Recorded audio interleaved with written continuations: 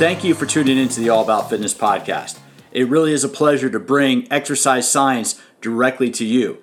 And this episode is going to be a quick fit tip where I explain 7 benefits of high intensity interval training or HIIT training.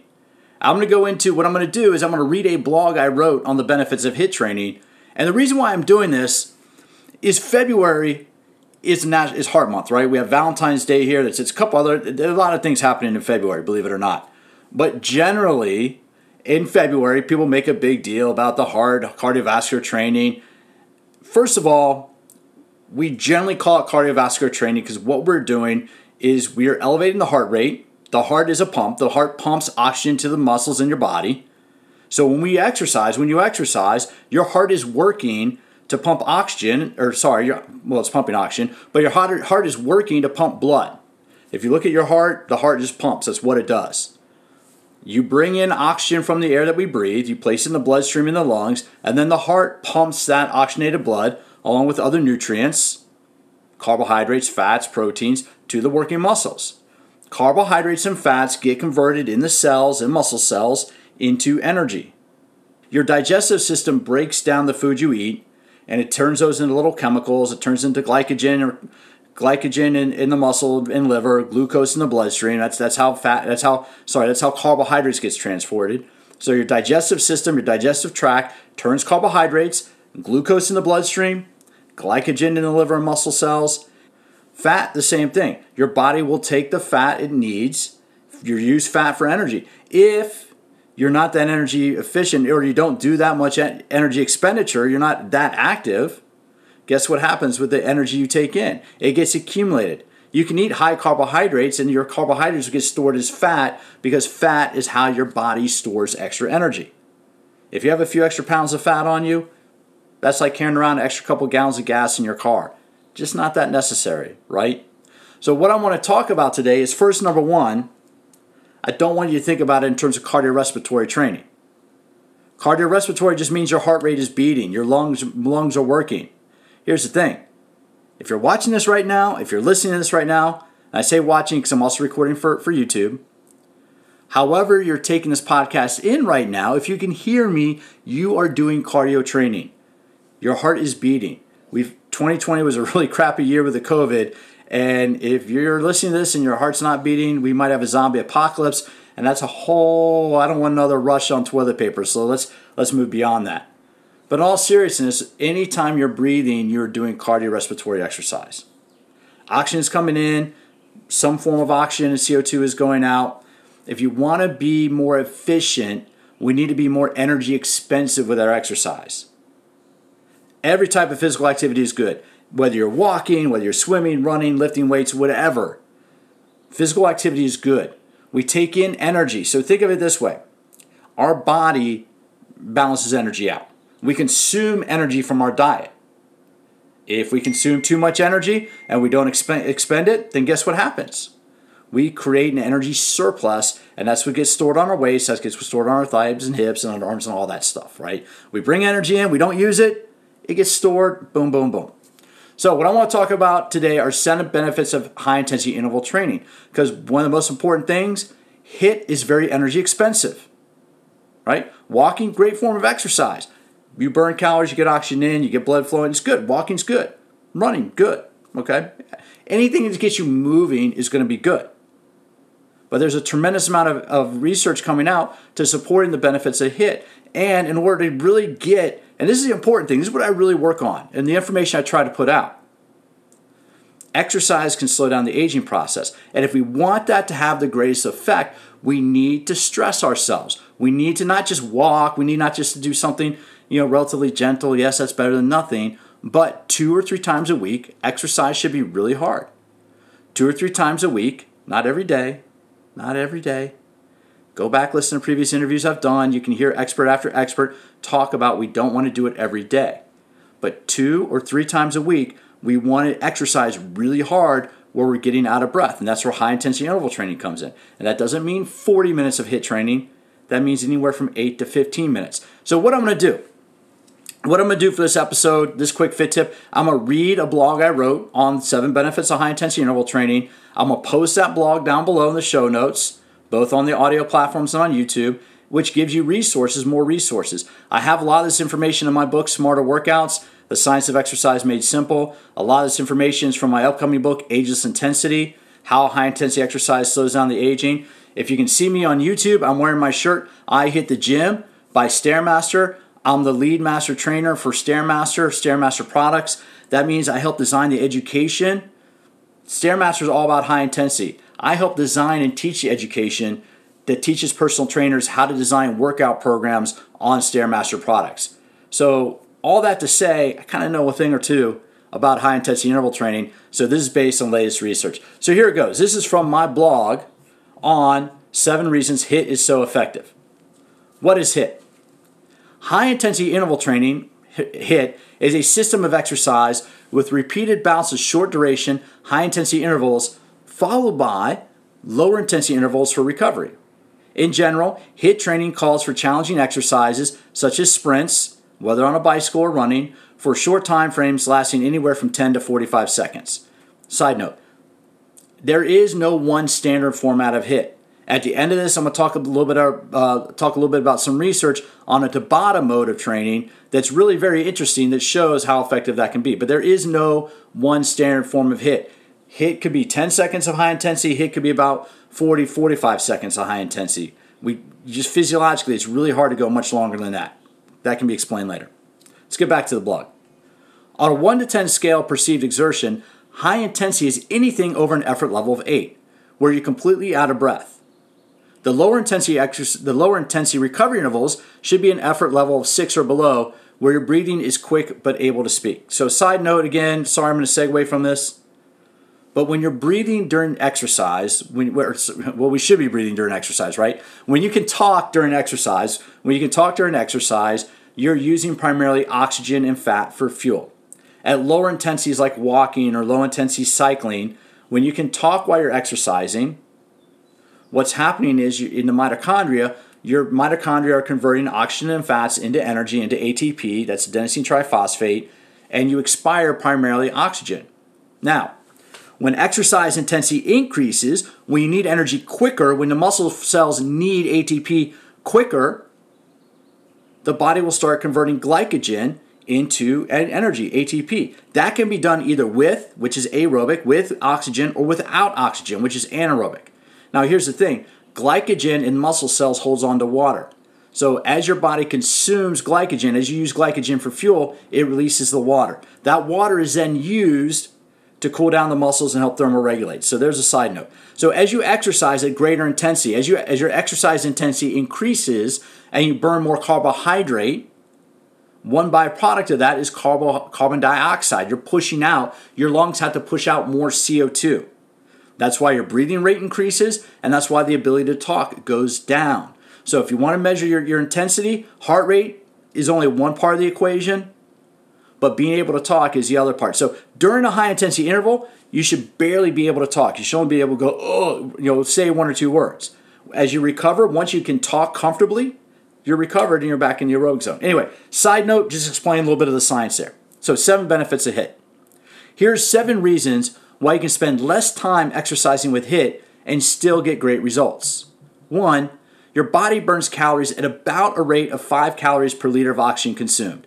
There's a little bit of variance in this, but that's standard physiology. In general, using exercise to increase oxygen demands on your body will increase total caloric expenditure both during and after the workout. Short intervals of extremely high intensity exercise involving a lot of muscle mass require a tremendous amount of oxygen during both the work interval and recovery periods. So that's important. So during the recovery phase, because I've taught HIIT classes before where you do a HIIT interval, you do it really hard, and then I give anywhere from 10 to 30 seconds for somebody to get their breath, and people are kind of still moving. I'm like, no. If you still have energy during the recovery interval, go harder on the next work interval. During the recovery interval, you should almost be hands on knees, exhaling, getting CO2 out, O2 in, and be ready for the next bout. So use the recovery interval. If an instructor tells you, the key hint here, if an instructor tells you it's time for recovery, take the recovery because the instructor knows what's coming up, you don't. So number 2 here, second benefit, second reason why HIIT's so effective.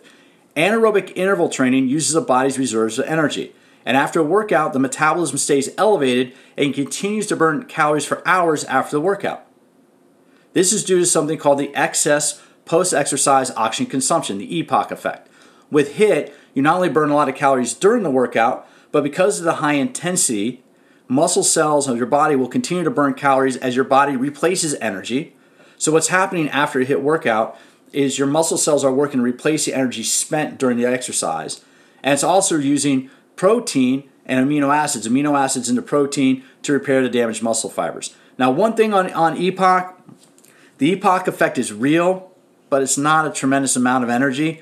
It can be anywhere from 100 to 200 maybe calories, and that's depending on the intensity. So don't think, and the reason why I say this is don't think you can do a HIIT workout and be like, oh great, I'm an EPOC, I'm still burning calories, and then go to your favorite coffee shop and get a frozen coffee drink and a muffin. That's going to be about 1,000 calories. Ain't gonna cancel that out. Ain't gonna balance that out. Just letting you know. So that was number 2. Number 3. Not only does your body burn fat for fuel during the workout, but during the post-exercise recovery period after HIIT, the body uses fat stores for energy required to return to its normal state. So that's one of the benefits of HIIT is during the workout, your body, your muscle cells are consuming primarily glycogen or carbohydrate, with or without oxygen. After the workout, during the EPOC period, your body is metabolizing fat. That's kind of a cool thing. Number 4, HIIT produces a significant amount of metabolic waste, including hydrogen ions and lactic acid. The major reason for an active recovery interval is to remove these waste products to allow the involved muscles to perform the next high-intensity bout. As a result, HIIT workouts train your body to tolerate and quickly recover from periods of high-intensity exercise. So what this means is, when you are working really hard and you feel that burning sensation in your muscles, that burning sensation is a buildup of hydrogen ions. That's what's called acidity. You remember the movie A Few Good Men? You hear everybody talk about lactic acidosis. That just means oxygen levels are down in the blood. Acidosis means oxygen levels are down in the blood, acidity is up in the blood. When that happens, muscles aren't able to be as effective, so we need a recovery period, right? Now, here's the thing. A lot of things are happening when you're doing HIIT. Number 1, you're stressing your heart. Number 2, you're producing certain hormones. Going to get into that a little bit later.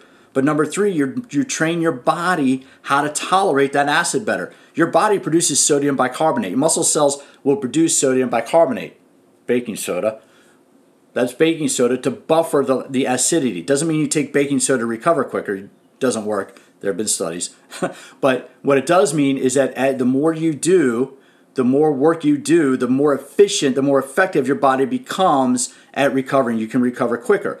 That's important for athletes, but it's also important just you can tolerate higher levels of intensity. So that was number 4. You can tolerate and recover from higher levels of intensity quicker. Number 5, HIIT can promote a number of physiological benefits such as increased mitochondrial density, improved stroke volume, improved oxidative capacity of muscle, and enhanced aerobic efficiency, which is previously thought to occur as a result of doing long, slow distance training protocols. So for years, and this is important because for years, up until the late 90s, early 2000s, HIIT was studied primarily as a function of training for athletes, right? HIIT was studied for performance athletes. Can we use HIIT for sprinters, for soccer players, for rugby players? The prevailing theory was it was too intense for the average person, for the average gym enthusiast. It wasn't until the early 2000s, and I've had him on the podcast a couple times as a guest, Dr. Martin Gabala, his lab in the early 2000s started looking at HIIT as an effective means of energy expenditure to help reduce weight. I can have a link. I'm going to have a link down below to one of our interviews. I've interviewed Dr. Gabala twice. I'll link that to that down below so you can check that out. Phenomenal interview. He goes into the science of that. But what they found, starting about 15 years ago, maybe a little bit more, they started studying the health benefits of HIIT. And what they found is HIIT produces a lot of the same benefits previously only thought with endurance training. Increased mitochondrial density. Mitochondria are those organelles in the cells which help convert oxygen into fuel. That's very important for slowing down the effects of the aging process. So there are a number of benefits, of physiological benefits of HIIT that were previously only assigned to endurance training. So number 6, HIIT places a significant amount of metabolic stress on muscle tissue. As part of the repair process, the body will produce elevated levels of human growth hormone, testosterone, and insulin-like growth factors to repair damaged muscle proteins, which leads to increases in muscle volume and definition. This is why when you look at sprinters, sprinters are lean, and not because they're trained like bodybuilders, but sprinters are lean because the definition of sprint training, conditioning for sprinting, is HIIT training. Doing high intensity exercise can elevate greater levels of anabolic hormones like GH, like testosterone. More importantly, over time, over an extended period of time, muscle cells produce more hormone receptors, more of the receptor sites where the hormones work. So it's not just elevating levels of free hormones in the bloodstream, it's also elevating receptors into the tissues so those hormones have a place to go and function. And HIIT will do that. Especially as we get older, especially as we age, right? I'm 48 years old. Especially as we get older, we need those anabolic hormones to help maintain our lean muscle mass, as well as other things. So number 7, many health clubs and workout studios are applying the science to develop group fitness programs that feature HIIT workouts in formats that are 30 minutes or less. That's all we need. These formats enable you to do more work and receive numerous health benefits in less time. And that's true. When you do a HIIT format, it doesn't need to be an hour long. Generally, in a 30-minute format, when I teach HIIT workouts and what I teach for Stairmaster, how to design workouts for Stairmaster, is we have about a 5 to 7 minute warm-up. Get the full body moving. During a good warm-up, you want to be slightly out of breath. You want to be sweaty by the end of that warm-up.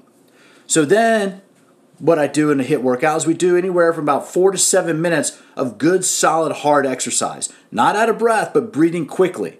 So 4 to 7 minutes of hard exercise. Could be circuit training, could be an AMRAP, could be an EMOM. Something that's somewhat fatiguing in about 4 to 7 minutes. I don't want to go to exhaustion yet, but what I want to do is get people working hard in 4 to 7 minutes.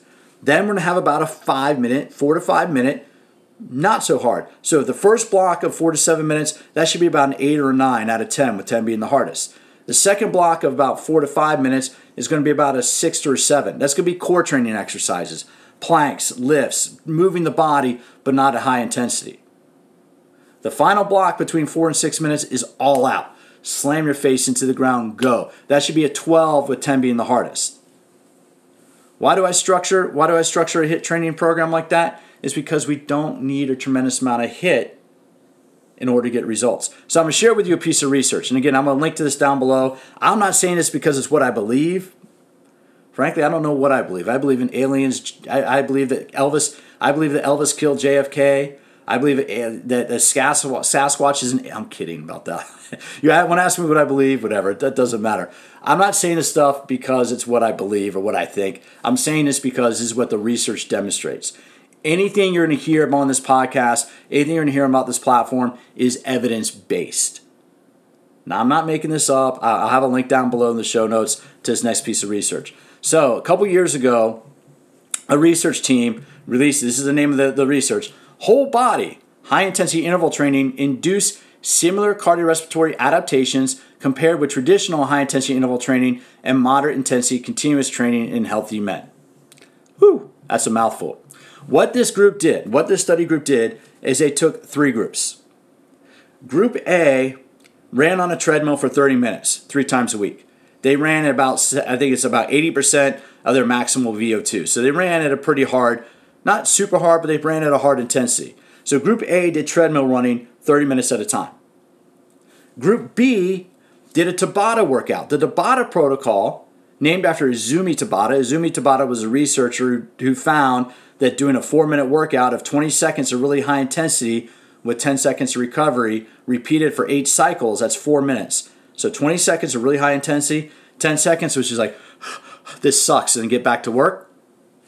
Repeat that 8 times. That's a Tabata protocol based on Izumi Tabata's research. What Dr. Tabata found was that it can be a very effective way for improving cardiorespiratory efficiency. He was studying speed skaters at the time. That was published in 1996. Remember what I said, before the early 2000s, most of the research on HIIT was done in the context of athletic performance. And that's what Dr. Tabata's research was based on. So the second group, first group, treadmill 3 times a week, 30 minutes at a time. Second group, treadmill. They did a 4-minute Tabata on the treadmill. That's it. Boom. Warm up, 4-minute Tabata, slam your face into the rail of the treadmill. That's it. They did that 3 times a week. So Group B did 12 minutes of exercise a week on a treadmill, doing a Tabata. Group C did another Tabata, but they did body weight exercises. So Group C did 4 minutes 8 cycles of 20 seconds of burpees, bodyweight squats, explosive push-ups, mountain climbers. So you can see that in the study.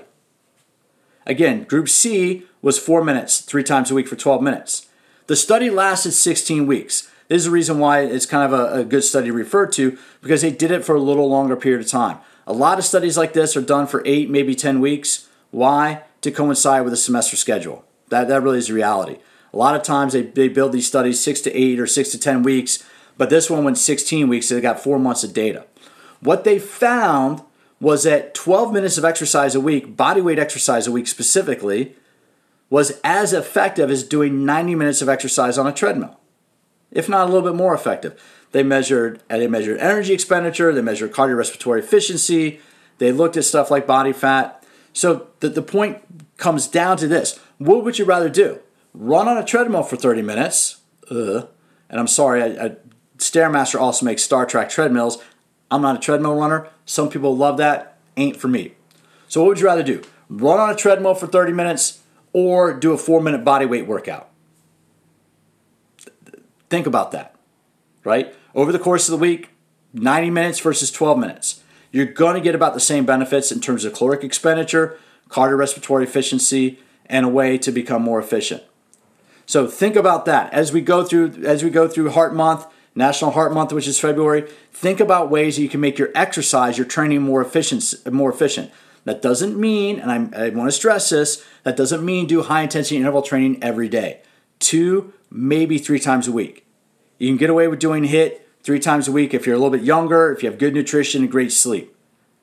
Otherwise, 2 HIIT workouts a week going to provide plenty of benefits. You can also still do your 30-minute treadmill workout. If you want to go run for 30 minutes, go run for 30 minutes. I'm just sharing with you the research that says we don't need to do that length of workout and still get great benefits. So hey, if you have any questions, if you have any comments, please reach out to me, Pete at PeteMcCallFitness.com. Don't forget to hit the subscribe button. I'm going to be filling this podcast up with a tremendous amount of research going forward. I'm going to try to do this once or twice a month in my quick fit tips of going to the research to help you understand the science of how exercise changes the body. Not only do I get top experts on the podcast, but I'm going to share what little I know with you so we can all learn how to use exercise to enhance our quality of life. Come join me at my website, Pete at PeteMcCallFitness.com. That's Pete at PeteMcCallFitness.com. Sign up for my mailing list. I'll send you 1, 2, maybe emails a month. Put all this out so you can refer back to it. I'll have exercise tips. I'll have workouts. I'll have all that good stuff there. I'm trying to help you learn how to use exercise to enhance your quality of life. And hey, you know what? If you do it right, you can also slow down the aging process. So connect with me on Instagram, All About Fitness Podcast on Instagram. There's all my plugs. As always, thank you for stopping by. And I certainly look forward to having you join me for future episodes of All About Fitness.